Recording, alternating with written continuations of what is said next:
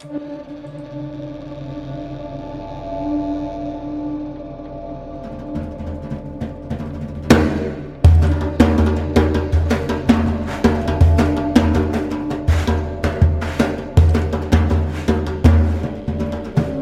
there, it's Lacey J, here to ask you to go to spacebearmedia.com right now to access all our content, buy yourself some merch, and most importantly, send us a message, a question, fan mail, even hate mail.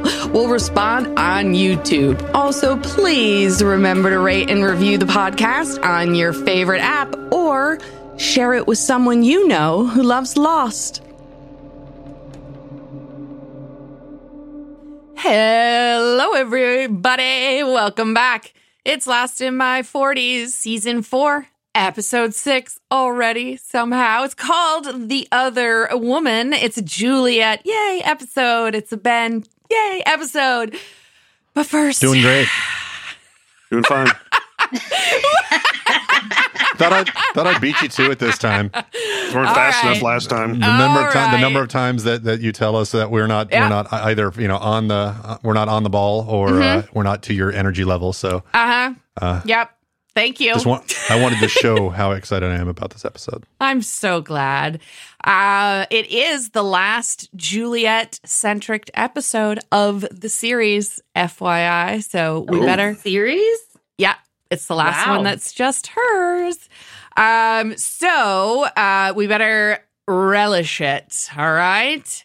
First, though, Benjamin, please update us on these power rankings for Season 4, which so far have been so fucking exciting. Yeah. So at the end of Episode 5, we had Charles Widmore in third from last place with negative 15 points. Deservedly so. Miles holding, falling to second place or climbing. I guess it doesn't, going from worst to second worst with negative 25 points. And we've got Mr. Date Rape himself, Keeney, with negative 28 points. Mr. Date Rape. He does he looks like a date rapist. I'm just going to say it. Oh, he looks like the kind of guy that if I saw him in a bar, I'd put my hand over my glass. So, yeah. Exactly. So, perfect description, Ben. Go ahead. What's up with the top? What's up with the top? Well, we've got in third place, we've got Dan Faraday. In second place, we have a tie, actually, at 36 points. We've got both Ben Linus and the mayor of Islandtown, Hurley. And at the very, very top... wild. At the very top, which you would expect, as this episode was the constant, we have Desmond with 37 points. Of course. The Hurley and Ben Linus thing neck and neck is so wild because they're so diametric, like opposite forces. Absolutely. Ben would be ahead if it wasn't for Christy. That may well be the case. Ben hate. That's you right. You guys are just crazy. He's a psycho. Yeah. I know. But he's such a good psycho, though. Yes, he is. You know, sometimes you love the anti-hero, which I don't really even know if that's technically his title. He's a villain. I guess so, but the thing, he gassed the whole town, so. True. That's a good point. But but, you know, I mean, that's like the Thanos argument, right? Ends justify the means. You know, Ben was on a mission to save the island. These people were in the way. Like, that's one of the big themes that this show explores is anybody really a good guy? Is anybody really a bad guy? Or is everybody just trying to do their own purpose, mission, right? And so that is why I might label him an anti-hero as opposed to just a villain, because it just sort of depends on, like, perspective. I guess that's a good point. Whose point of view? At one point, we were watching The Walking Dead, and, you know, Rick and his people are like, oh, they're the bad guys. And it's really a matter of perspective. To the other side, clearly you're the bad guys. Yeah, absolutely. And Negan was a bad guy. Yeah, Negan was a bad guy. Well, was he? Look for all the people he provided for. Right, and he was doing what he needed to do to survive. I mean, agreed, he's one of the better villains on television ever.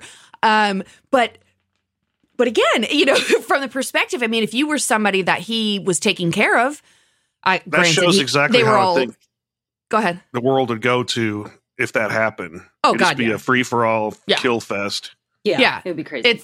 That's like the libertarian wet dream.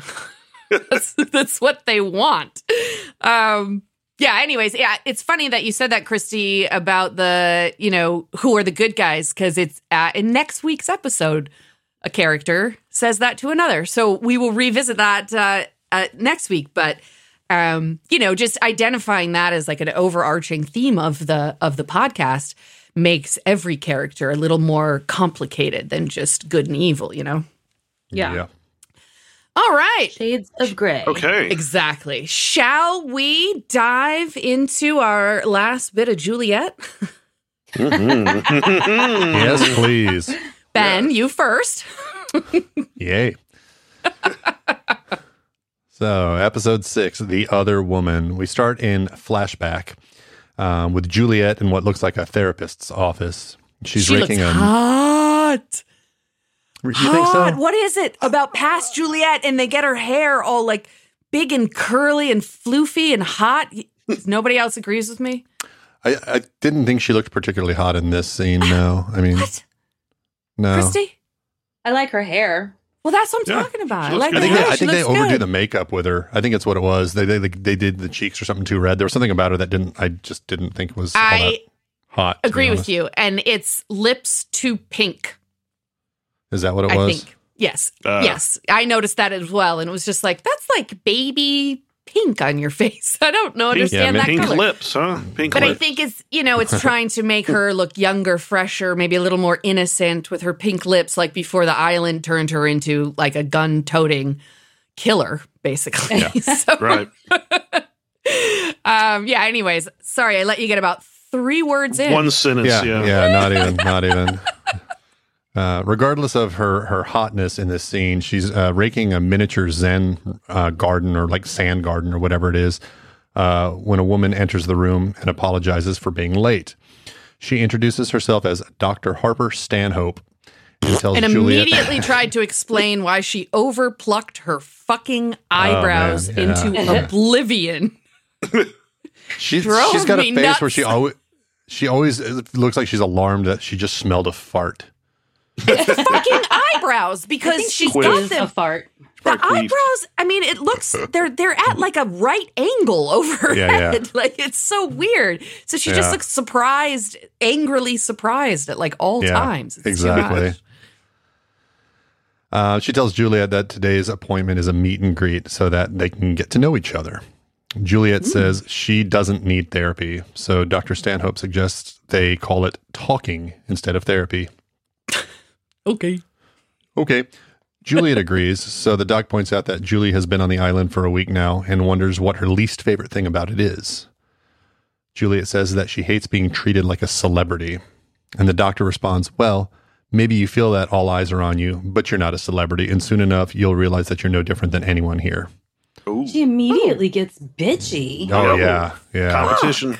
Yeah. Yeah, and like, why are you so antagonistic if you're supposed to be her fucking therapist? Yeah. It's so what the weird. fuck is that?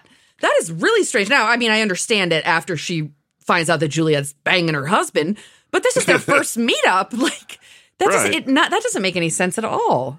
This is like, I think this is Linus Psychiatric Associates. Oh, actually, Ben, I mean, it's a funny joke, but you might be right. No, For that's all what we I know, mean.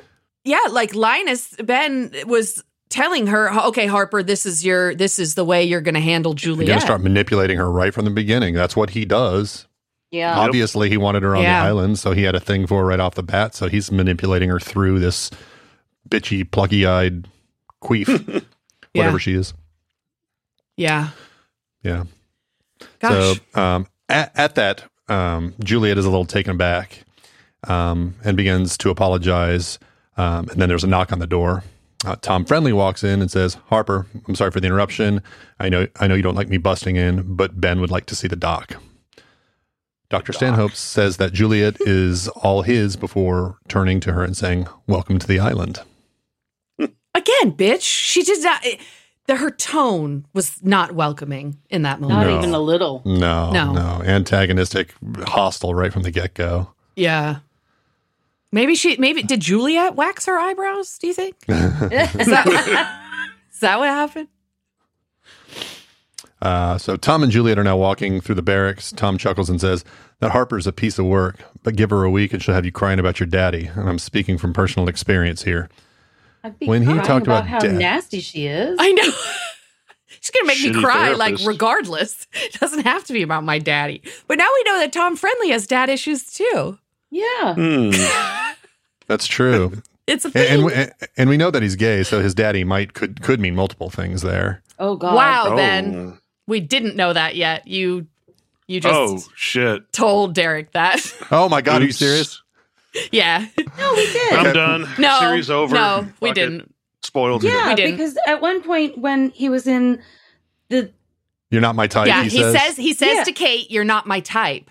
And then later, in a later season, you find out, you see in a flashback, you see his story. And so Ben ruined it. All right. Shall I cut that? Are we going to cut that then? No. The listeners are going to know what you did to Derek. Hopefully it'll be far enough away I'll forget about it by then. It's honestly, it's not a plot point that has anything to do with the show so much as you didn't see a lot of, gay characters on television in the early 2000s. I guess that we're going toward 2010 by the time that comes out. So far more common, I guess, at that point. But it just is something that you happen to see in a flashback. It's not really like a plot point. It wouldn't have been an earphone moment other than, seeing you find that out, not from Ben. But anywho's, yeah, you're right. He probably had daddy issues because daddy maybe was a homophobe. Yeah, exactly. All So right. they both laugh as they approach one of the homes where Ben is standing with a bouquet of flowers. He says, welcome to your humble abode. Juliet is surprised she gets her own house. So Ben says, you're here to help us with some very important research, Juliet. We pulled out all the stops, 2 bedrooms, 2 baths, washer, dryer, fresh linens, a well-stocked fridge. Oh, and I know you love the opera, so we have all the classics on CD. Okay, Juliet this is what's called love bombing, and that's what narcissists do. Yeah, right. Juliet thinks all of this is amazing, but not necessary because she'll only be here for 6 months. Ben replies, right, of course, but we want you to feel at home. And, which, the way his face right there, the acting is really, really good. Yes, it's so fucking creepy. I don't know how he does it. And we've had a discussion before just about how, his face is kind of a face for a villain, like a Steve Buscemi kind of face, little bug eyes, and but it's not that. Like, he's so good at making my skin crawl. Yeah. Like, that Michael Emerson is just a genius. He's such a genius in this role, Christy. Yeah. I didn't say he's not good at being a total fucking psycho. Oh, okay. Back at the beach camp, Julia is trying to get some of the poles of her shelter back into the ground. It's day 94 for the crash survivors, and there's thunder rumbling in the sky. Son offers Juliet some help with that pole, and then asks why Juliet is bothering since they are about to leave the island. They handle that pole well together. Yes, they do. Oh, my God. I have a feeling there are going to be 2 threesomes with Juliet and Son at the end of this episode. I don't know. All right. Are listeners noticing any themes here? Juliet says she needs a place to sleep tonight. Just as a breathy Jack runs up and says, have you seen Charlotte and Faraday? All their stuff's gone. Juliet hadn't seen the pole. Exactly. It's like he licks his lips. Oh, God. Oh, man. Where's my pole? Oh, my God. Julia hasn't seen them and checks with Jack to make sure he is still on the satellite phone. Jack nods his head to indicate he does not, that he still has the satellite phone. Sorry, I said that wrong. Jack nods that he doesn't. Jin speaks in Korean, and Sun says that he saw them going into the jungle. Jack wants to know why Jin didn't tell him that, and Jin replies in English, you said they are friends. Jack loudly sighs, and Sun asks, aren't they? I mean, that's a good point, you know? Yeah. So magically, there are torches for everyone, and Jack is handing them out as it begins to rain. He says, all right, we've got a lot of ground to cover, so let's fan out. If you catch their trail, call out to me. I'll come to you. Thunder's crashing and rumbling while Juliet walks alone in the jungle. Suddenly, she hears whispering and calls out, Jack. She turns around to see Dr. Harper Stanhope standing behind her and gasps. Harper says, hello, Juliet. Long time no see. I was going to look at me if I saw her in the rain. Yeah. Yes. And you know what? I'm going to ask you, Derek, what your impression was here. When I remember that when I first saw this episode, what I assumed had happened was that Harper was dead. And that you thought the same thing. Okay. Yeah, so I until later when she's like, oh, you know, I'm talking to Ben or whatever, I thought this was another like Yemi, Christian Shepherd sort of situation where like we were going to get the backstory that she was actually dead and now like Juliet's seeing her on the island. Okay, so you thought the same thing. And just like, and the way she looked, you know, in the rain. It was like Walt. Yeah. It was like Walt in the rain at one time. The wet. Exactly. Yeah, that's right. My wet son. Walt! He's my wet son. Wet giant son. That's right. I started From over again the other day. And, yes. You know, in that first one where he's like, he's my son. So, okay, Ben and I powered through both seasons of From in what, a week? Yeah, about Maybe? a week. Yeah, about a week. I love it. I think it's great. I don't, if I had to put it on some sort of rating system, as of right now, I would not put it up like in the same category as Lost or even some other shows that I really love. Yeah, it's a solid, decent show, and I'm definitely excited to see where it goes. But there are several different like little Easter eggs from Lost because it has some of the same writer, director, and now I'm telling the listeners this because Christy knows, but in the very first episode, when you meet the character that Harold Perrineau plays, he has a conversation with another character about his son that is also in this town, and he literally, quite fucking literally says, he's my son. And Ben and I both fucking busted up laughing like, oh my God. Oh my God. They gave, that's for us. That's for the Lost fan. Yeah. That's for us. And I just imagine Harold Perrineau like reading the script and being like, oh my God. Oh, he's like, I could deliver this fucking line. I've done this a million times. Just give me a waterfall and I'll be good. Yeah, right. I got this one. Screaming at that thing all day. So, yeah, highly recommend checking out From. I think it's definitely worth it. It has some similar themes, of course, but definitely more horror than Lost is. And, I think it's just great. I really like the show. Does Caleb like it? No interest whatsoever. Oh, my God. He's so fucking stubborn. He's a little picky. He's very picky. That's all right. It's because he writes screenplays and shows and things, so he's critical when the rest of us can just like not notice the problems. He's a media snob. I'm kind of a snob, and I don't write screenplays. Oh, okay. So no, but I think I'm it's just going the to blow same that theory reaction. out of the water. No, but it's the same reaction like that I have when I freak out over how they give injections on TV.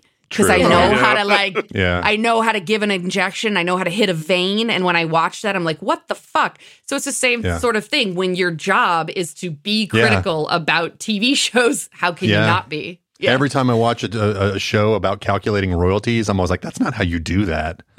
God.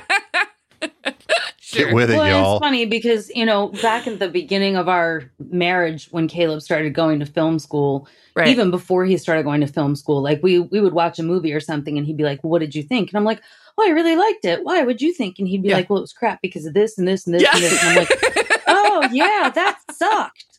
And so now I've become... He's been ruining movies for you for 23 years. But he's very happy because he says that he's ruined me for any other man if I ever were to leave him, you know. Oh, perfect. And end up never with take it to else. the movies. Yep, exactly.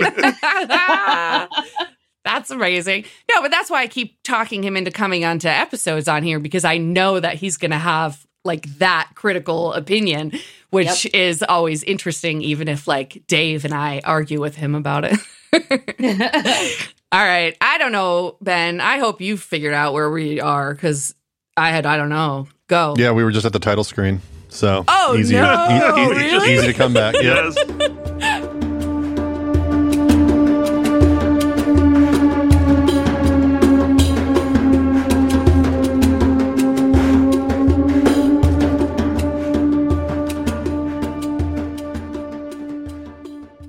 Juliet wants to know why Harper is there, and Harper says, I came to deliver a message from Ben. The two people you were looking for, Faraday and Lewis, they're headed to the Tempest. And if they figure out how to deploy that... The what? The what? The what? Where? Where are they going, Derek? The Tempest. Oh. And if they figure out how to deploy that gas, then everyone on the island is going to die. Huh? Juliet wants to know why she doesn't stop them, and Harper tells her it's because Ben wants Juliet to do it. Juliet questions how she can possibly know what Ben wants since he's a prisoner right now. Harper says Ben is exactly where he wants to be.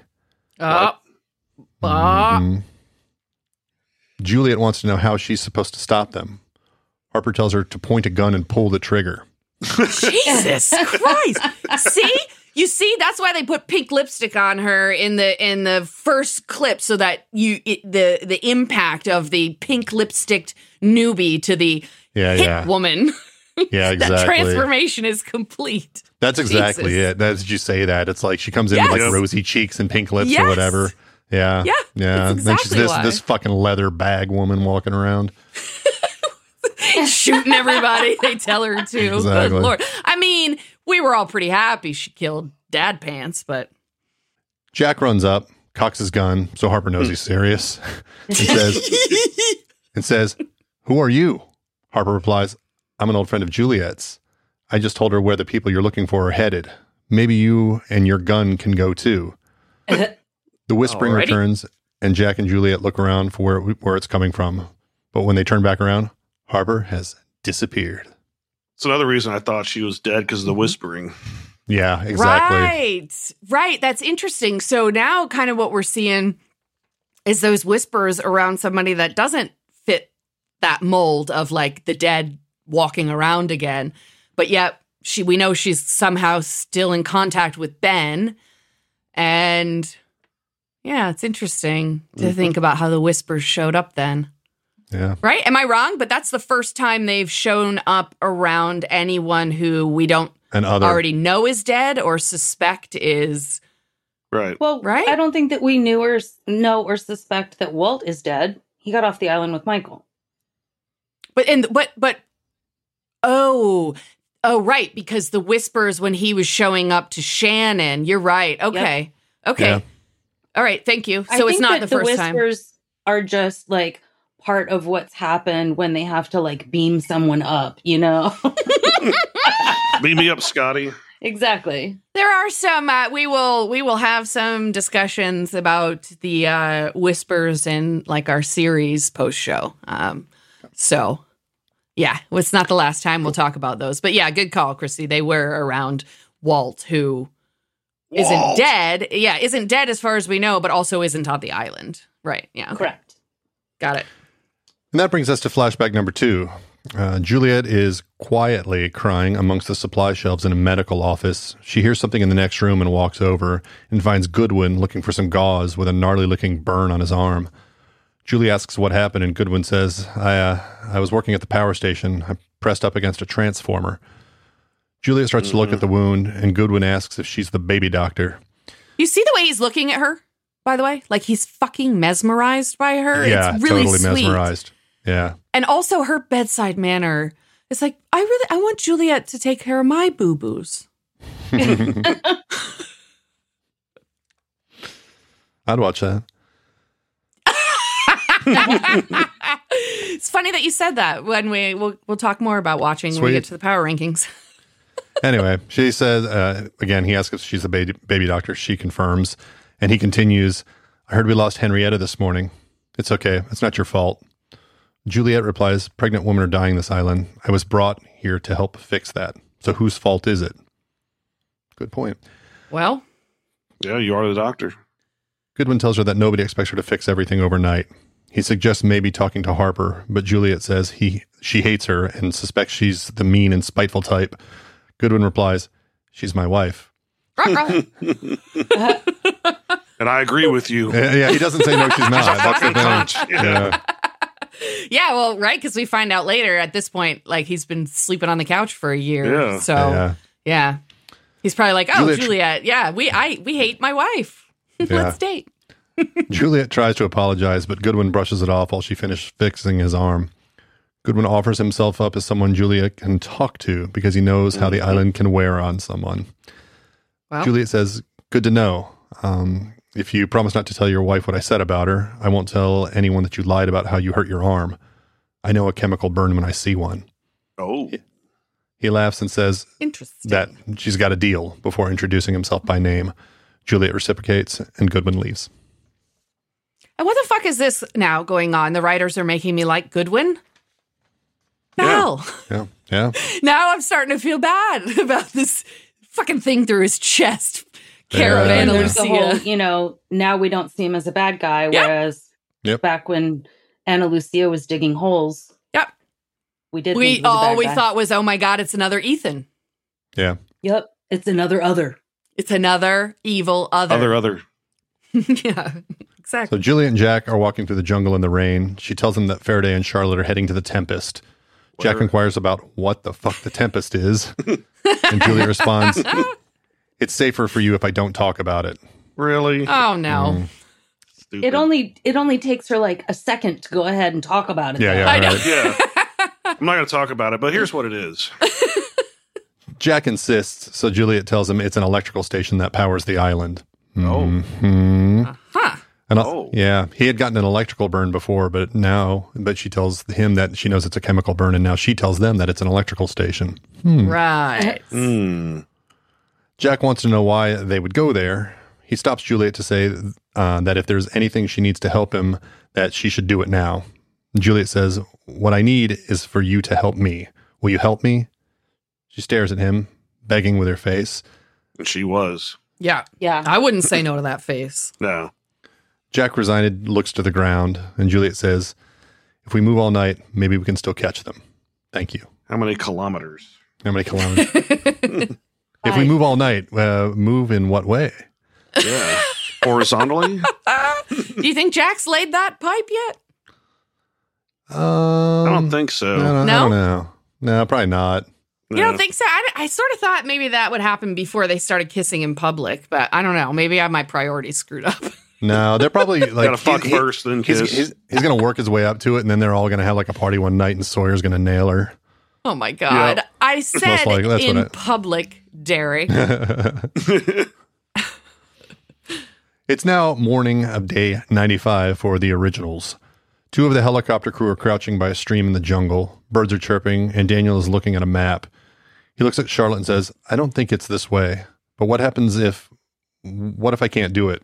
Charlotte replies, "Dan, look at me. I know you can do this." They decide to start moving again when Kate pulls a lock in the box and pops out of the bushes. Yep. Charlotte draws her gun, but Faraday quickly intercedes. Whoa. It's okay. It's Kate. Charlotte slowly kidding. lowers her gun.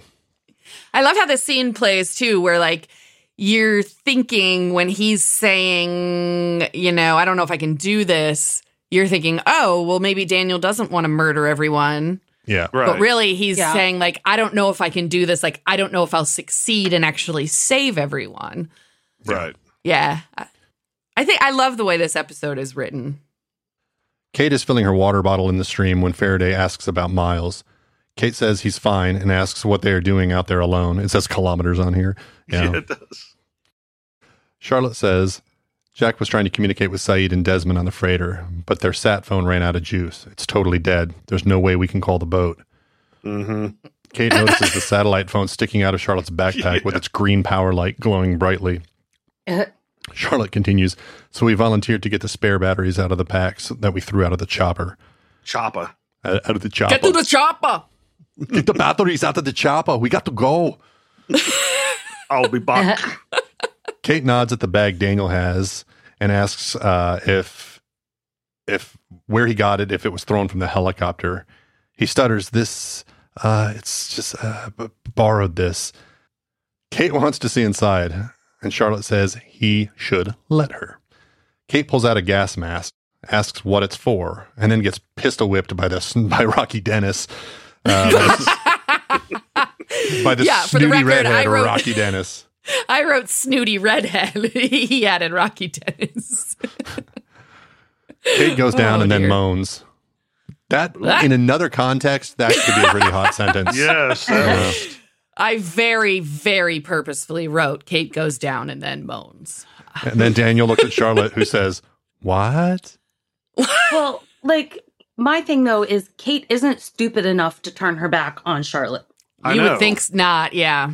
So this is just poorly written, in my opinion. Yeah. Amazing. Since 2 minutes ago, I said, I love the way this episode is written. Anywho. Back to Jack and Juliet in the jungle. Jack wants to know if... Back to Jack and Juliet in the jungle. Sorry, this is alliteration that I got impressed with there for a second. Jack wants to know if Juliet is friends with that woman and inquires about her name. Juliet tells him that was Harper, her therapist. You people had therapists? Not really good ones, apparently. Oh, shitty one, yeah. Good ones? Anyway. It's very... And Juliet's one of my favorite lines. It's very stressful being another Jack. Yeah, brilliant. It is. Fucking great. He thinks that Harper seems a bit hostile for a therapist. Juliet feels with him. Yeah. Juliet feels him prying and asks him not to. She says, "I'm sure there are things from your past that you would rather not talk about." Jack replies, "Yeah, you read them all in my file," which makes Juliet say, "Trust me, Jack, you don't want to see my file." Whoa. Why not? Now I totally do. Yeah, I want to see a file. I think that Derek is using the word file, but he means something else. Yeah. Oh. This takes us to flashback number 3. Ben and Juliet are in the medical office at the barracks. Juliet is peering into a microscope while Ben creepily watches. And he really looks creepy. at her It's, like he's sniffing her hair. Is a steak. Yeah. It is disgusting. I've had men look at me like that. It is violating and sick and disgusting. And just watching him look at her that way makes me love Michael Emerson even more. He's so good at it. Juliet continues. The problem occurs somewhere in the second trimester when the mother's immune system is triggered. The white blood cell count plummets. It's like the immune system turns on the fetus. Ben asks to look in the microscope, and as he does, he puts his hand on the table near Juliet's hand. He's got his fingers on top of hers. It's like a couple little, oh, God. This is so gross. I don't think anyone that we listen to would have gotten this far in our podcast if this was the kind of behavior that they were doing. But fellas or ladies, anytime you're hitting on anybody, don't touch someone without asking them if it's okay. Don't just creepily reach over and put your goddamn fingers on somebody's body. It's gross. Sorry.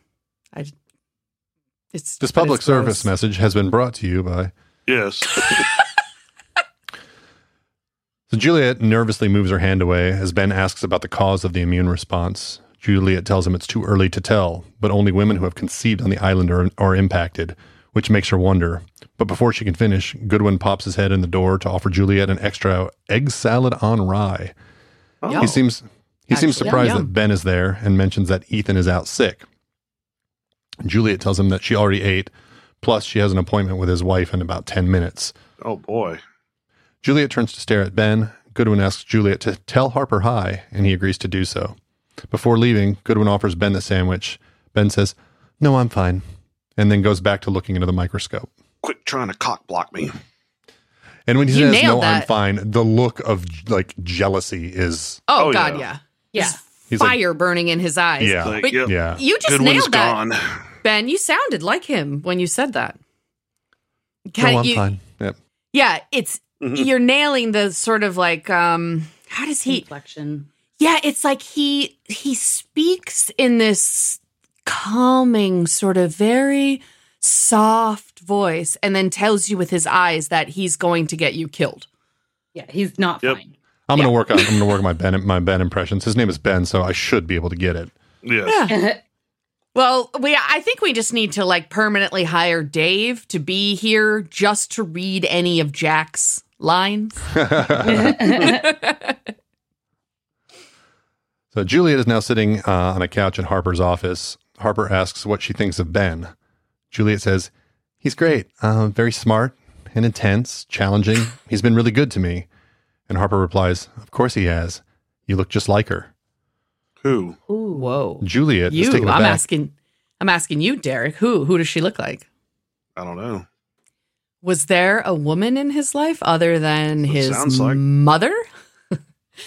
Or, well, Annie, right? That's her name. But Annie. He never saw her grown up.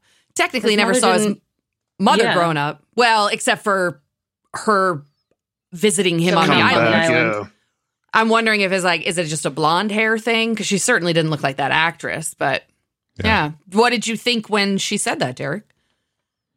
Exactly that. Like, who did he have before? Or did he have a girlfriend or a woman before? Okay. Did you consider his mother or no? No. Oh, okay.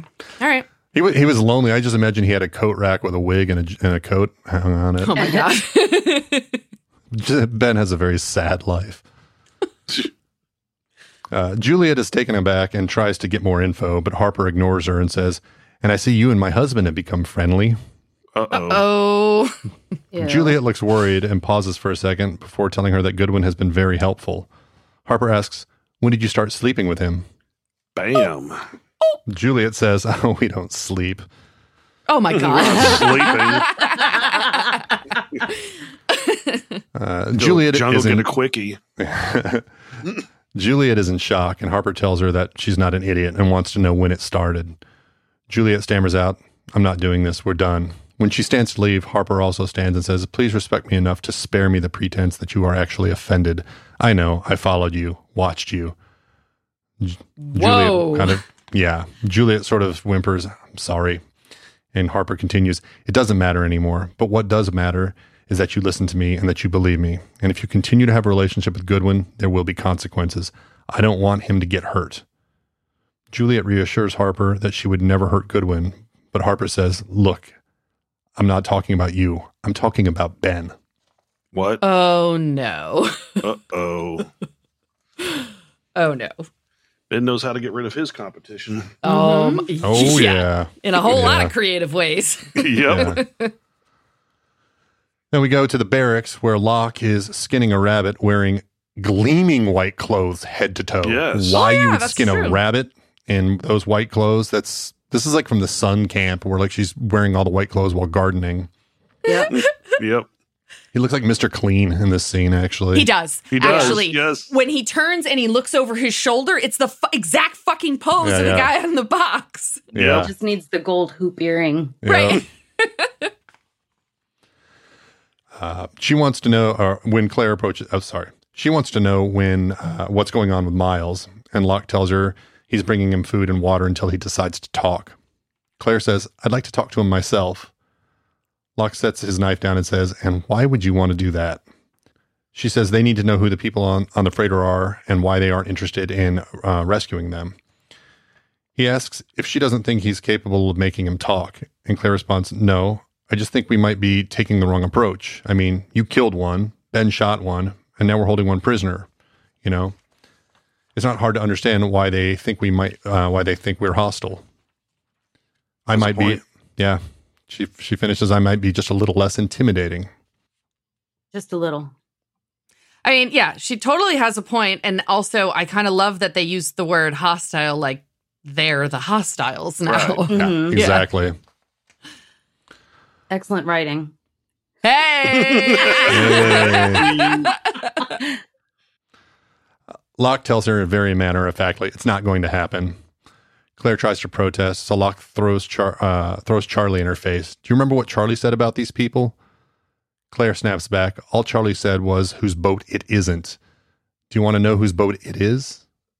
Frustrated Locke slams his knife down on the table. Man, everyone's getting under Locke's skin lately. No shit.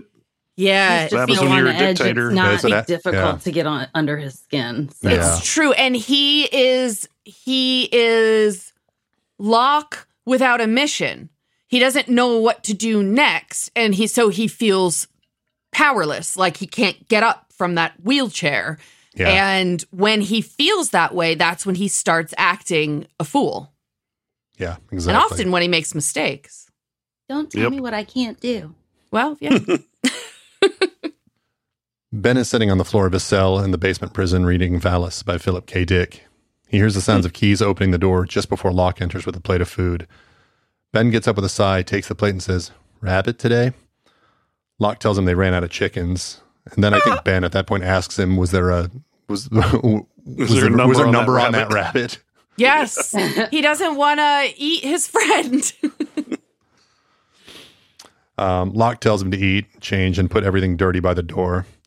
He'll collect them in 15 minutes. Locke leaves the room as Ben starts eating the rabbit, but before the door can close, Ben casually says, "So, has the revolution begun yet?" I knew Locke would fall for that. This, of course, gets Locke, who peeks back in the doorway to ask what Ben is talking about. Ben is like a marionette when he plays Locke. Just making him dance. Plays him like a fool. dance. Yeah. Yep. Ben says, "Well, you're their leader now. I know it's a tough position. You have to deal with all those people constantly second-guessing your decisions. And it always starts out so innocently, doesn't it? A question here, a comment there, and then if you're not careful, you'll find a full-blown insurrection on your hands. Believe me, your people are going to be so angry when they realize you still don't have a plan." Wow. Locke assumes that Ben has a plan. Ben confirms that he always has a plan.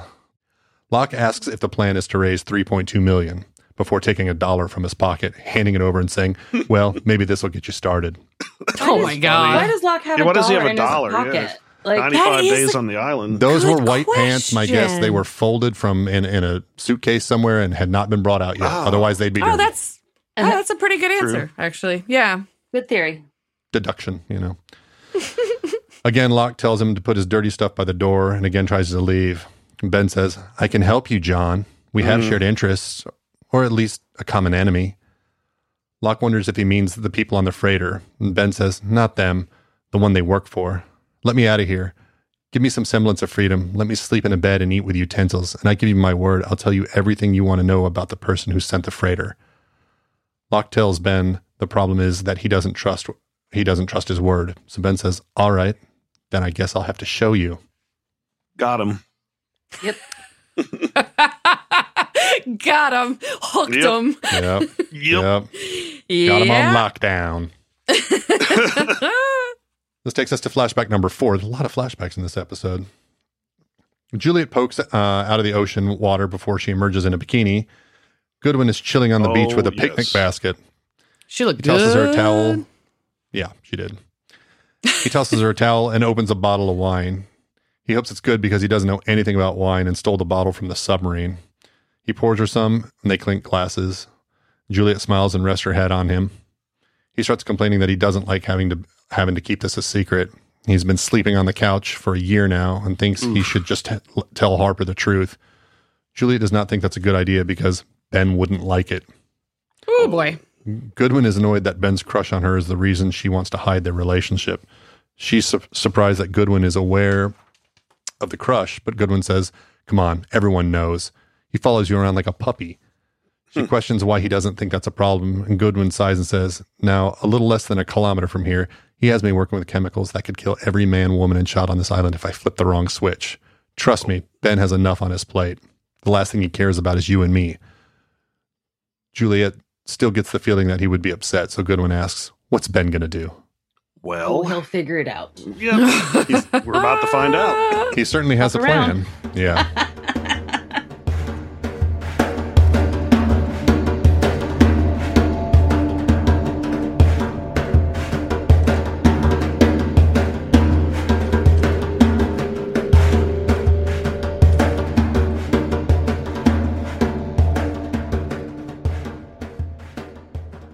We're still in the flashback, but now at the barracks where Oceanic Flight 815 breaks apart overhead. Again, we watch the scene where Ben tells Goodwin and Ethan to infiltrate the camps and get lists in 3 days. Only this time we see Harper near Goodwin staring at Juliet. Daggers. Yeah. Yeah, man. Yeah. Look, infidelity is not okay. You need to be honest and upfront with your partners, obviously. I think that was up to Goodwin, and because Juliet was not Ben's partner. But, yeah, I mean, it's a little more complicated of a situation when you throw in this, like, Ben obsession with her. But... yeah, I think Goodwin probably should have just been honest with his fucking wife, especially if you're on the couch for a year. Just end it. I don't know. Where do you move to, though, I guess? Like, yeah, right. Is there another empty house, or do I go live in the jungle? What do I do? Back to the present, Jack and Juliet are tracking through the jungle. Jack is worried that something is wrong because he thinks they should have caught up to Charlotte and Daniel by then.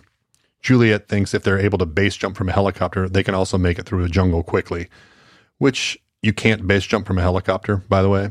Base stands for building, antenna, span, earth. Helicopters are neither of those. So that would wait. Base jumping means something. It's an anagram? Acronym. Building, acronym. Sorry, anagram. Antenna, span, meaning bridges, earth. Uh-huh. Oh my God. That's what you can base jump from. Didn't know that either. Not only did I not know that, but I want to tell you what I was about to verbalize. Oh, I just thought it meant that you jumped off the base of something, but then I realized that the base is the bottom. Yeah. So why would I think that? It doesn't make any sense. Yeah. Wow. I did too. Right? No. I don't know. Mind blown. There you go. How did you know that was an acronym, Ben? I don't know. It's just one of those things. Random just reading. Random shit you pull. Yeah, right. Yeah. Suddenly they hear moaning, and Jack runs over to find Kate on the ground. Kate again, moaning. Yeah, still. buddy. Hey. She knows her value on the island. Juliet says she'll get Kate some water, and Jack thanks her. Gasping, Kate tells him that she thinks Charlotte hit her. He says they've been following them since they disappeared from camp. Kate wants to know where they're headed before saying, Jack, they had gas masks. Jack tells her they're headed to a power station and then looks around for Juliet. She's nowhere to be found. And Jack calls out, Juliet! Romeo! Wherefore art thou, Juliet? Polo! Juliet! Polo! At the barracks, Locke is leading a tied-up Ben through his own living room. He wants to make sure that Ben isn't leading him into the jungle to shoot him in the back. Ben says they don't even... right. Ben says they don't even have to leave the living room and checks again to make sure they have a deal. Locke wants to know how he's supposed to know that Ben won't run off to meet his people the first chance he gets. Ben smirks and says, if my people still wanted me, John, they would have stormed this camp long ago. It's behind the picture. Locke moves the picture to... I think you said Jock. Yeah, I did. I saw Jack for some reason, so I said Jock. Locke moves the picture to find a safe. I move my picture with my jock. That's how Locke's trying to assert dominance by moving the picture with his dick. Yeah. There we go. Watch this. Now that I've got that visual in my head, yes, Locke moves the picture to find a safe with a combination lock. Ben tells him to use the combination 361528. When Locke does, he finds a VHS tape labeled Red Sox. Ben says, I taped over the game.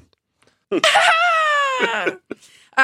the record, or for some trivia, that 361528 combination was actually a code to get further in the lost video game that was out at the time, and you had to figure out. Yeah, you had to figure out to go to the show to get the code. I can't recall the name of the game right now. I didn't know they had a video game. It's keep going. I'll interrupt you. I'll get the name of it. A minute later, Locke inserts the tape into the VCR, and he and Ben sit down and watch an old TV. The tape whirs in the machine. The tape shows a well-dressed, balding man exiting a limousine.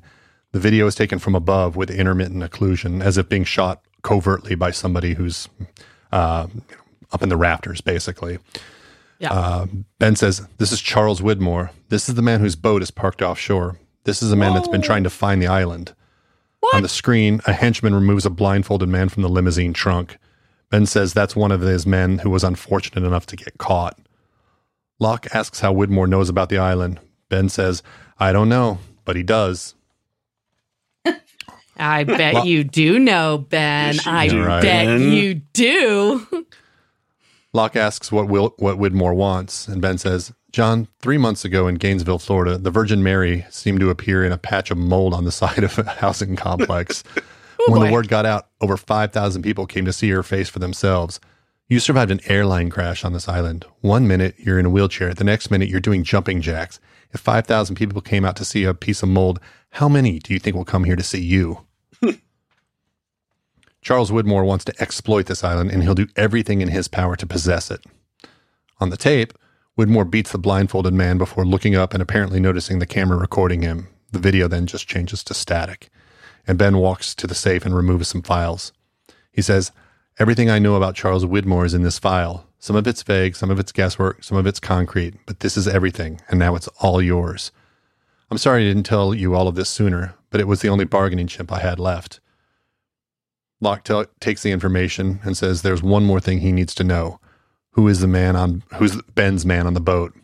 Ben agrees to tell him, but says, you might want to sit down for this. I love it. I have 3 things to say right now. 1. All right. It's the only bargaining chip I had left. Doubtful.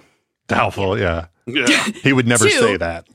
2, do you guys remember the story about a Mary statue that started crying? And so people started drinking the tears, and then they found out it was the church sewage that was leaking. Yeah. And that's what you get for being dumb. So, and the game was called Find 815. It was an alternate reality game. That was out in December of 2007 and ran concurrently with the season, and you got clues from it and to play the game. Oh, cool. Like that. Yeah. That's very interesting. I played a lot of video games and never saw that. So yeah, that doesn't mean anything. There's a lot of games I have not played. But now I'm interested. I'm going to go check it out. Back to the show. Kate is tracking in the jungle and says Juliet and the other 2 all came through here. Jack wants to know why Kate stayed with Locke, and she tells him she needed to find something out. Jack says, are you going to tell me? Or are you going to keep talking and walking through the jungle like it doesn't matter? They stop walking, and Kate says, I stayed to find out what the people on the freighter knew about me, if they knew who I am, if they knew that I'm a fugitive and that I'm wanted for murder. Jack wonders what she found out, and Kate says, yeah, they know. We should keep moving. God knows where Juliet is. Yeah. I did also notice this. I just saw this. She's tracking them through the jungle. I think it's through the rain, and she says they came through here about 30 minutes later. Yeah, I have that in my notes too. I have that in my notes too. How the hell would you know that? Is she like a dog? Is she like, oh, that scent is stronger? This one was 30 minutes behind. It's like Aragorn putting his ear down, and they're less than a day ahead of us. It's like, what the fuck? Right. You can't be listening to rocks. I don't care if you're Dunedain. You can't do that. Bullshit. Juliet approaches a concrete bunker entrance high on a hill, panting from the climb. She notes that the electric door switch has been destroyed and manually moves the counterweight to open the huge bunker door, which opens with a clank. She enters and, leaving her bag at the door, draws her gun and steps inside. And this whoosh takes us into flashback number 5. This scene is cringe, man. Ben opens a door. And I want to say something as it begins here that happy, cheerful Ben is so much more terrifying than angry, scheming, manipulating Ben. It is. I just imagine being Juliet and walking into the house and having him in that mood and being like, I'm going to die. What is it? Yeah, seriously. This is Hello, bad. Clarice. Eat me for dinner. Yeah, this is not good. Like some good Chianti and some fava beans. Creepy. Anyway, Ben opens the door with a very pleased look on his face and finds Juliet standing there. He heads back to the kitchen and grabs the ham before it dries out. Juliet enters and asks how he's feeling. Never better, Ben replies. Juliet notices that the table is set for two and comments that she thought this was a dinner party. Ben removes the ham, potatoes, carrots, and cabbage from the oven and says, just you and me. Oh, I guess I should have made that clearer. He walks toward her, and she hands him a basket of dinner rolls and says, no, it's fine. Ben happily takes the rolls as Juliet looks around, confused and concerned. Party in his pants. Oh my God. Now at the table, Ben is carving the ham and thanks Juliet for taking care of Zach and Emma. She says they're great kids, but keep asking about their mother in L.A., and she doesn't know what to say. Yeah, you think? I mean, like, what do you say? What do you just tell the kids? Like, yeah, well, we're all rescued here, and everything is fine, and we're going to put you in this house, but you'll never see your mother again. Right. Seriously. Ooh. Ben says they'll stop asking in time. Julia is concerned that children don't belong there, but Ben says they were on the list, and they shouldn't question that. List? Yeah. Mm-hmm. Juliet says, now that we have everyone on the list from the tails section, what about Goodwin? He's been undercover for weeks. Ben stops carving for a moment and then starts again while saying, he's making a case for this woman, Ana Lucia. He thinks she'd be a valuable member of our society, but between you and me, I don't see it. He feels very passionately about her, almost inappropriately so. Yeah, right. So gross. Oh, he's such a shit. Yep. Almost inappropriately so, he says. Oh, like putting his fingers on her fingers. Yeah. Oh. Juliet thinks that after losing Ethan, accepting Ana Lucia is a risk. Ben says, Goodwin stays where he is for now, Juliet. There's no reason for him to hurry back, right? But his assignment will be over soon, I promise you. It's over, my all thing, right. though. They talk about these lists. Yeah. He told Ethan and Goodwin to go and make a list and come back with it in 3 days. And then he says, oh, well, the kids were on the list. Now he's like, oh, well, Goodwin wants Ana Lucia to come. Who made the fucking list then? If Goodwin that is put a big Ana Lucia question, isn't on it? the list, it's weird. You're right, because at one point you assume it was Ben making the list, or before we heard the name Jacob, because we didn't think Ben answered to anyone, but now he talks about Jacob and lists. But that's right. We know that he told Ethan and Goodwin to actually make the list. So maybe there is some criteria by which they follow from whomever is handing down the idea of lists. Whether that be Ben or Jacob or a character, we don't know. Attributes. Yeah. Right. Like maybe there's some way to tell, or in other spots and other. I don't know. But you're right, Chrissy. Like there has to have been some way for Goodwin and Ethan to be able to make that list to the satisfaction of whoever the ultimate list giver is. Yeah, that's a good point. I wonder if that's just like a plot hole or if there's an answer to that. I can't really remember. Writing. Shitty writing, yeah. There we go. Yep. Another thing I want to call out in that previous scene is like he's all just feeling all great and he's just perky or whatever. And the second she mentions Goodwin, his face. Oh, yeah. Yep. His face. Like once again, it was like where, fucking acting. Like he's you could see the rage. He pauses, the moment that he pauses as he's like cutting this hunk of meat, and he pauses for a second and his face changes, and I'm like, he goes back to cutting, and like in his head, he is just cutting Goodwin up. Goodwin, chopping him up. Yeah. Yeah, and he is like, that is the moment. If he hadn't already decided, that was the moment that he decided Goodwin has to die. Yeah. So Juliet's walking through a dimly lit hallway in the tempest while red lights flash and an alarm blares. A woman's automated voice says, "Warning, computer switching to manual operation. This attempt is unauthorized." Juliet comes out of the hallway into a 2-level complex with computer equipment on the level below her. A figure in a hazmat suit stands before the terminal, tapping away on the keyboard. The alarm sounds again. The automated voice again. "Warning, manual entry override denied." Error messages flash on the screen as the figure who enters commands into the prompts. As the person that's doing that is just going faster and faster. The automated voice again. "Warning, manual entry override denied." Juliet finds some stairs and goes down to the lower level. Automated voice again repeated attempts to access storage tanks will result in contamination. The alarm sounds, and the automated voice is repeating the last message. Juliet approaches the suited figure, points her gun at him, and says, "Hey." The suited figure spins around, surprised, with a gas mask covering his face, but it's Daniel Faraday, and he says, "Juliet, what are you doing here?" Wow, actually, Daniel, what the fuck are you doing here? Yeah. Really? Yes. I'm trying to save you. The automated voice now says, "Final warning, manual override failed." Juliet tells Faraday to step away from the computer, but Daniel refuses. Again, the automated voice, "Manual override failed. Countermeasures will begin." Daniel turns back around to the terminal and starts entering commands again. "Hey," yells Juliet before she rips off Daniel's gas mask, throwing it onto the floor. She points her gun at him as the alarm blares, and the automated voice continues, 1 minute to contamination. Juliet says, "You want to release the gas? You'll die with the rest of us." Faraday shakes his head and says, No, I'm not trying to release it. I'm trying to render it inert. Juliet, I want to make it safe."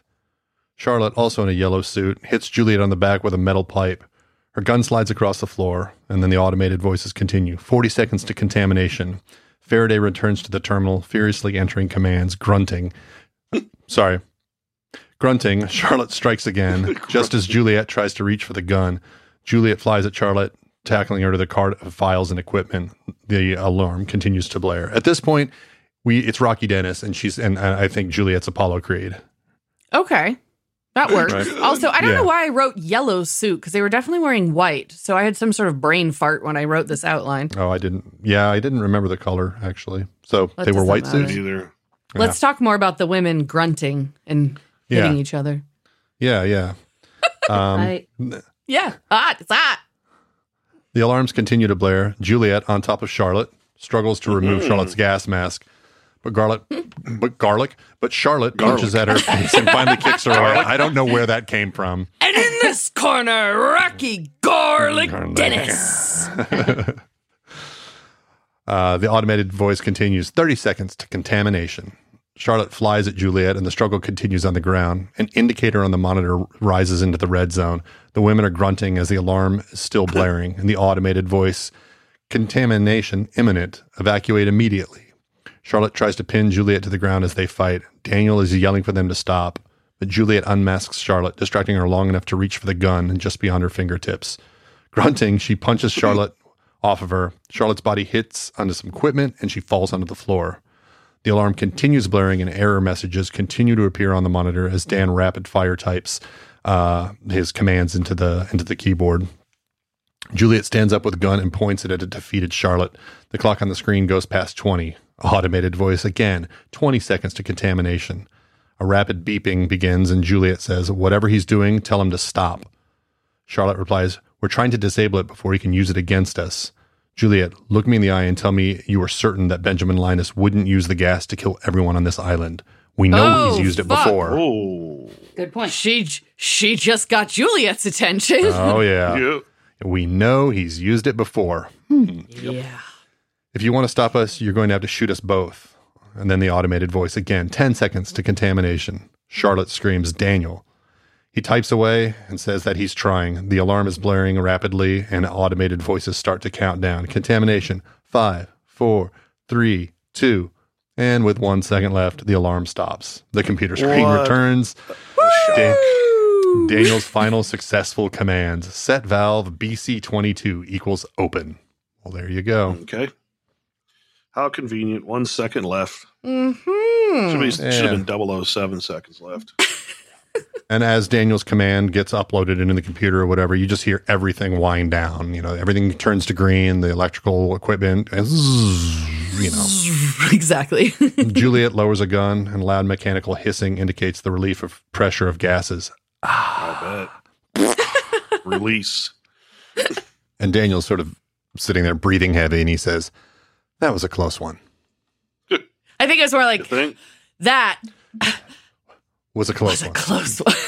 Yeah. Flashback number 6.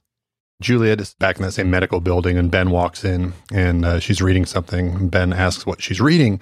She says she's reading Jack's file. I guess what she calls him Shepherd's file. She mentions that he's a spinal surgeon. And Ben says, well, how about that? She says, so we need another guy. Wonderful. Yeah. Well, how about that? Well, how about that? Yeah. And she says, well, I thought you'd be more excited. And he just says, come with me. Next, we cut to an outdoor shot. Ben and Juliet are hiking to the summit.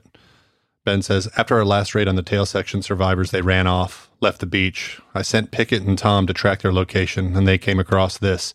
I'm sorry, Juliet. She says, sorry about what? Ben turns his head in a different direction, and when Juliet follows his gaze, she sees Goodwin's white-faced corpse with a giant stake through the middle of him. Oh, God, this is brutal. I'm sorry, Juliet. So brutal. sorry. Holy fuck, Ben. How terrible. She runs, screaming, oh, God, down the hill. She reaches him and brushes her hands on his face while flies buzz around. She asks what happened, and Ben says, we don't know. There weren't any witnesses. I can only assume they found out he wasn't one of them. Guess I should have listened to you. Oh, God. I love it. She wants to know why he brought her here, and Ben asks, what do you mean, instead of his wife? Oh! Bam. Oh, whoa. Juliet accuses Ben of knowing this would happen, of wanting it to happen. She demands to know why Ben wanted Goodwin dead, and Ben replies, why? You're asking me why? After everything I did to get you here, after everything I've done to keep you here, how can you possibly not understand that you're mine? Oh, my God. And Ben, at this, looks a little surprised at himself having said that. And then he sort of softens a bit and says, take as much time as you need, and walks off. And I love how it just cuts back to that. Like, Yep. take as much time as you need. Yeah. That was a rare... Yeah. Anger, Well, yeah. But that was a of rare emotional control. moment. Yeah. That you see him lose control. And he even seemed startled by it. Yeah. Juliet and Charlotte exit the Tempest. The building is still humming with the sound of electricity. Kate approaches and draws her gun. Juliet says, whoa, Kate, it's all right. They're on our side. Kate replies, our side, Juliet? She just knocked me unconscious. Yeah. Charlotte apologizes for that, saying she had no choice, and then tells everyone that Daniel is securing the facility, and if they'd like to go inside, she's happy to explain how they just saved everyone's lives. Jack wants to stay outside, so Charlotte takes Kate inside, leaving Jack and Juliet alone. Jack asks if she's okay, and she tells him that Ben told her to kill Daniel and Charlotte. Jack is confused and upset. He paces and asks, how can he tell you anything? Juliet says, I don't know, but he knew how to get me, and he knew where they were going and what they were doing. Don't you understand? These people came here to wage war against Ben, and Ben's going to win, Jack. And when he does, you don't want to be anywhere near me, because he thinks I'm his, and he knows how I feel about you. She starts crying. Jack kisses her, and he says, he knows where to find me. Okay, Goodwin. Jack's kind of a badass in this moment. Hello. That's hot. There's one last brief scene before the episode ends. A horseshoe clanks against a stake, and Sawyer yells, oh, beat that. Another horseshoe clanks as Hurley scores a perfect shot and laughs. Sawyer drops a son of a bitch and wants to know how Hurley got so good at horseshoes. Hurley starts to say that he's lucky as the expression on his face changes. Sawyer turns to see what he's looking at, and his jaw drops. Ben is walking outside carrying a stack of clean folded linens. Sawyer says, what the hell are you doing out? As Ben marches up to his new house, he cheerfully replies, see you guys at dinner, and then goes inside, leaving Hurley and Sawyer dumbfounded. Lost title screen, end of episode. Brilliant. See you at dinner. See you guys at dinner. We all loved it. Chrissy hates it. She's mad. She needs to become a Ben convert. All right. Shall we do some fun facts? Sure. Okay. Well, this week we're going to talk about a piece of literature, a little bit different than most times we do that because it's not something that anyone was reading, but it is called The Tempest by William Shakespeare. And this play was probably written in 1610 to 1611 and is thought to be one of the last plays that he wrote alone. The important themes in The Tempest are freedom, empathy and forgiveness, and nature versus nurture. It's unlike any other play in Shakespeare's body of work because it takes place all in one day. It's filled with magic and spirits. It revisits many of the themes that he tackled before, and it focuses on Prospero, the main character who is totally in control of his own story. So, I'm going to try not to Gilgamesh you, but I did find... Thank you. Thank you. I did find what the Royal Shakespeare Company has online. They call this a 2-minute summary. So let's see if I can do this in 2 minutes. Ready?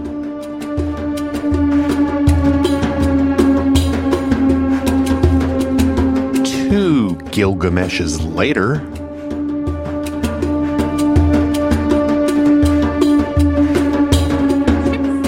Prospero fulfills his promise and frees Ariel while Caliban and the drunken servants are rebuked. The play ends as all go to celebrate their reunions, and Prospero asks the audience to release him from the play. Breaks the fourth wall. Side note, in 2006, the Royal Shakespeare Company did The Tempest, starring Patrick Stewart as Prospero, and I think I would have given anything to have seen that. Oh, hell yeah. There also is a woke film version from 2010 that stars Helen Mirren as a female Prospero. How dare they? It's a pretty good movie. In 2010, woke wasn't a thing. Oh, well, no. I guess they started it then. It's retro woke. All right. Let's do some best and worst moments. Derek, let's start with you. Okay, so best moment was just Ben Linus manipulating everybody, especially the lock scene to get him back into his house. Which he did successfully, of course. Of course. And the worst moment was just kind of finding out that Ben purposely sent Goodwin to die, because I kind of started to like the guy a little bit in this episode. You know, he didn't. And any scene with Dr. Harper. Just a raging bitch. My best moments are 2 quotes. 1, he knows where to find me. Badass Jack. And see you guys at dinner. I love it. Worst moment was Juliet having to see Goodwin that way. You know, it's one thing to find out someone you love is dead, and it's another to see them with a stake through their decaying chest. Corpse with flies on right. it. Yeah, that was gross. Christy, how about you? Too. I'm sure it did my best smell. moment is also a couple of quotes.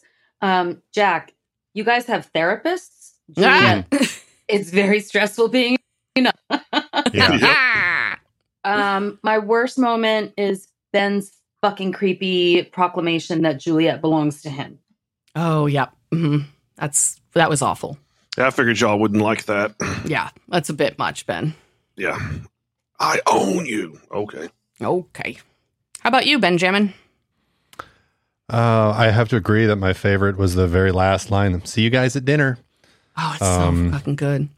The next line is actually a best and a worst moment, and that's Ben telling Juliet, "You are mine." Yeah.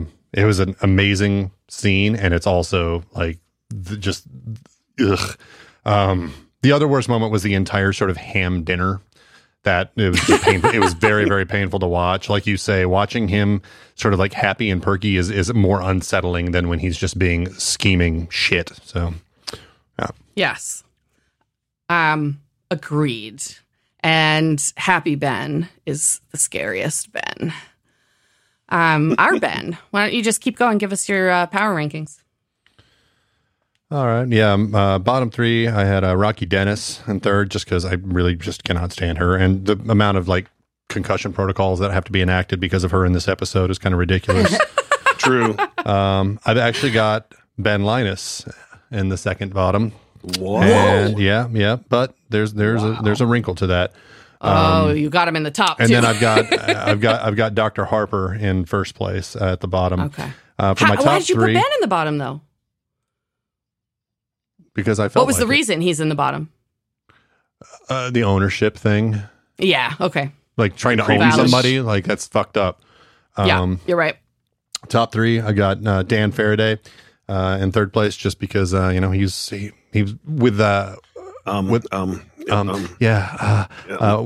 Saeed there, he's sort of taken over the I'm gonna fix shit. I'm gonna figure out the computer systems and all that. So Second place, I've got Juliet, just because that was a hell of a struggle. And my top, I've got Ben Linus, because also he was awesome in this scene, or in this episode. Okay. I am going to, this harkens back to something I talked about earlier. Sun and Juliet working that pole. I knew it. Fuck them while they're working that pole. Yeah. I knew it. Have them work your pole for a while. And I'm going to kill Dr. Harper and send her into the sweet by and by with Goodwin. With Goodwin. Take the steak out of Goodwin and just whack right in Harper. Yep, yeah. He got the point. Oh my God! I feel like Ben could have said that. He got the point, Juliet. You know. Oh my gosh. He's not really a punny guy, but he could have delivered that. I'm just gonna go next. I was not very angry during this episode, so I don't have a third or second bottom. I just have Dr. Harper as the worst. And best, I had Ben Linus in third place. I didn't give him any negative points for the creepy stuff, but this is still more for he's just always a step ahead, and he's just makes my skin crawl, and I love it. Second best, Dan Faraday, my season 4 crush, because again, all the same reasons everybody else says about Dan Faraday. And then I have Juliet as number 1, actually, because I feel like I'm starting to understand her character more now that I'm getting these, all the information about Goodwin and more of the information about like this thumb that she's been under, Ben Linus. And I just think she's kind of like killing it despite that. And so that's how she ended up my number 1. I'm not killing anyone. Like I said, I'm just not angry this episode, I guess. But my fuck, I am going to fuck the Juliet from the first flashback scene. And it is going to be a threesome with Ben Linus, but I'm not going to let him touch us. He has to watch while eating an egg salad sandwich on rye. Or carving a ham. Carving a ham. That too. If it goes too long, he can go on to the ham. All right. Christy, how about you? So I only have 2 on the bottom. Second is Harper, and the worst on the bottom is Ben. The whole thing where your mind just... It's ooky. Yeah. It's really, really, really fucking bad. Yeah, it's true. It's bad. On the top, bottom of the top, let's start with Hurley. Just the whole horseshoe thing was great. Yeah. Because Sawyer keeps thinking that he's going to best Hurley on something. I know. He seems like he can't. Next, we'll go with Juliet. And then top of the top is Faraday for saving the day. Yeah. There you go. He is great. All right. Fucking kill. I'm going to fuck Faraday. Ooh, and I'm going to kill Ben. Oh, wow. Okay. Well, who's left? Derek. How about you? Okay, yeah, I just had 2 on the bottom. My second worst was Rocky Dennis. Keeps knocking people on the back of the head. And then, of course, Dr. Harper is my worst. Uh-huh. And my third best is Dan Faraday, because, he saved the day. Second is Ben Linus, just because he's Ben Linus. And just the master manipulator. I mean, I didn't put him first because of the cringe factor, so I put Juliet first. Okay. Love it. I'm going to fuck Juliet. Doesn't matter which timeline, either now or in the past. Pink lipstick or with the gun. And I'm going to kill Dr. Harper. All right. You know what? I should have killed Dr. Harper's eyebrows. Oh, yeah. I'm going to go back and do that. Yeah, you killed Jack's wig. So. There you go. Ben, what are we looking at after episode 6? Is there some movement in our rankings? Yes, there's quite a bit of movement. The bottom hasn't changed too much, but we've got Charles Widmore falling out of the third from the bottom slot, and Dr. Harper jumping in there with negative 24 points. Well, there you go, nasty bitch. Look where you are now. Miles maintains his second place, negative 25 points, and Kimi stays at the top. He didn't actually lose any points because he wasn't in this episode, but still at the bottom of the bottom with negative 28 points. Yeah, Kimi is only in a handful of episodes this season, but I'm going to make a prediction, knowing what's coming, that he is going to run away with the bottom. Yep. Dr. Date Rape. No, he's not a doctor, but what's he, like shipmate date rape? That doesn't work, does it? Yeah. Semen date rape. Semen date rape. Oh, Semen date rape. There you go. God almighty. All right. So yeah, the top three is a bit jumbled this week. So I'll just start. Some ties? We do have several ties. First, I'll just say in third place we have Juliet with 36 points. Okay. We have a 3-way tie for second place. Oh my God. With Hurley, Desmond, and Ben Linus all with 37 points. Holy moly. And that puts Mr. Dan Faraday at the top with 42 points. Love it. All right. Go. Daniel. I'm happy to be exciting. Here. Yeah. That was good.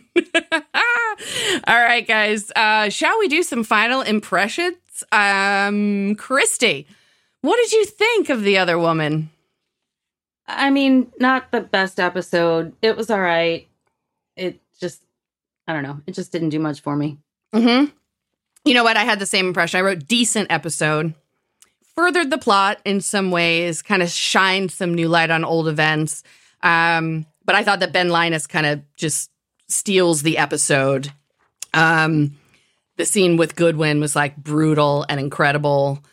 But yeah, overall, not a bad episode, not a great episode. Yeah. Ben, what do you think?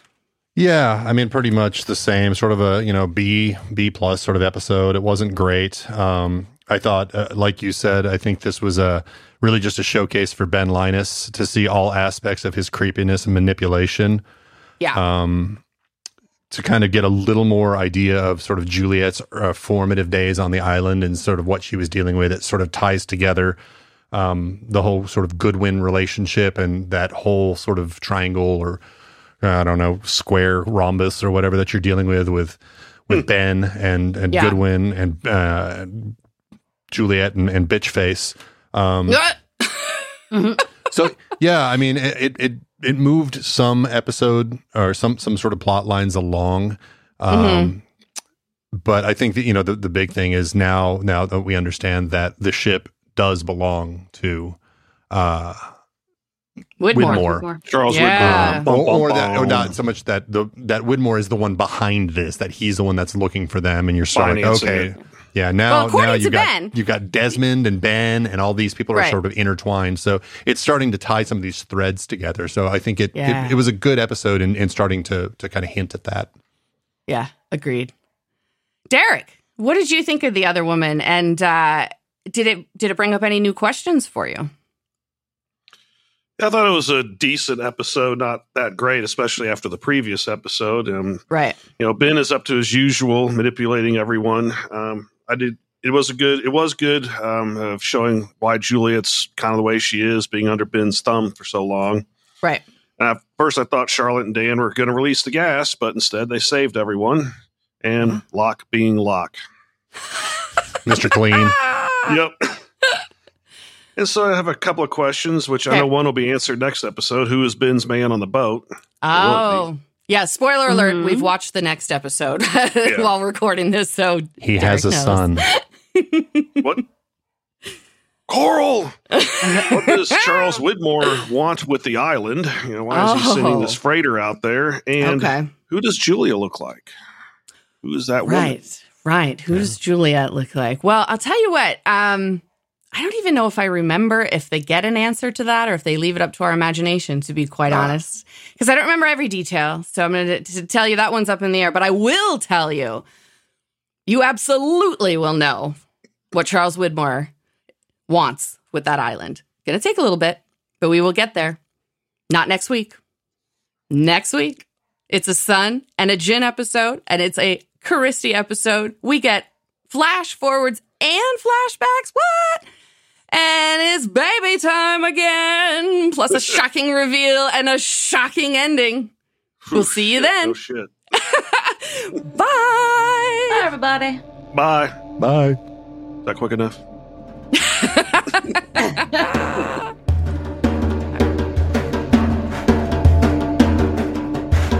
Lost in My 40s is a Space Bear Media production. Executive produced and edited by me, Lacey J. Sound engineering, editing, and original music by Benjamin Trimp. Like and follow Lost in My 40s on Facebook and Space Bear _media on Instagram and Threads. Plus, follow Space Bear Media on YouTube for extra video content. Or for everything in one place, go to spacebearmedia.com.